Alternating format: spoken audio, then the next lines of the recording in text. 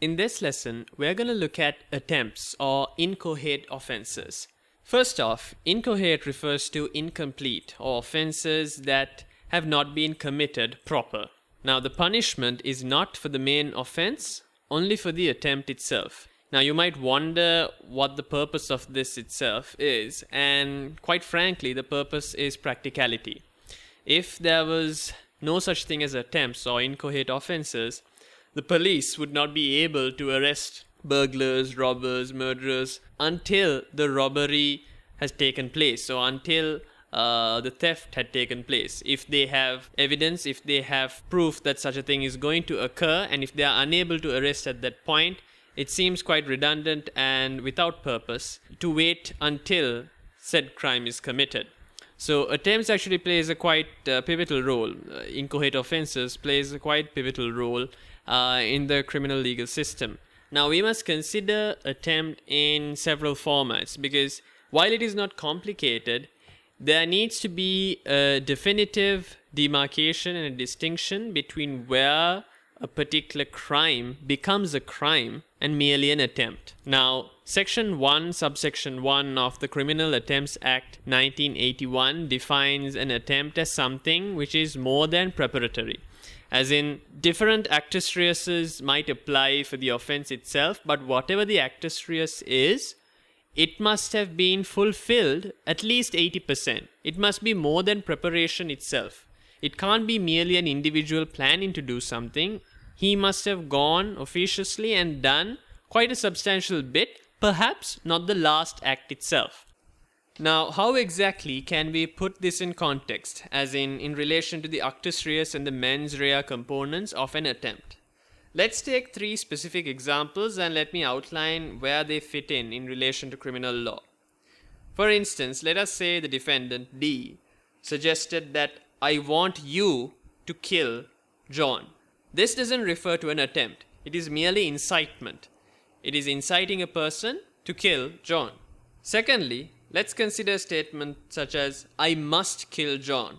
This falls under conspiracy. It is an intention. He has not actually committed the crime nor taken any preparatory steps.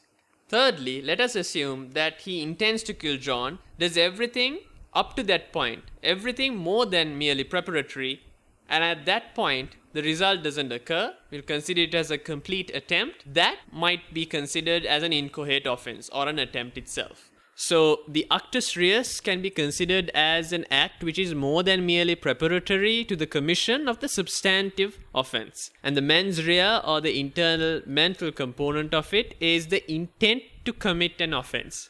That intent must be operative, as well as he must either intend the result or the conduct, depending on whether it's a result or a conduct crime, as well as intend the consequence as well, as I mentioned, the result of it. So basically, the mens rea component must officiously be complete, and only the actus reus element must be on the limb or to be completed.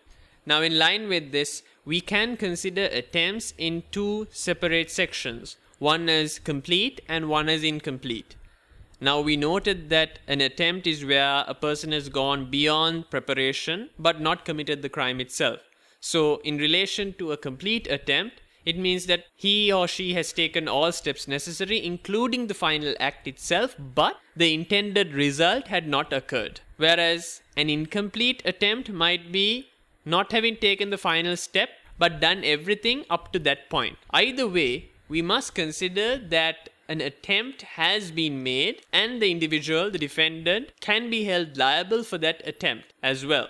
Now, this was a brief outline in relation to attempts or inchoate offenses, something that is important in an examination situation, because most questions might involve an individual having done the requisite elements of the actus reus, having an operative mens rea, but the question will outline that the result or the crime itself had not occurred.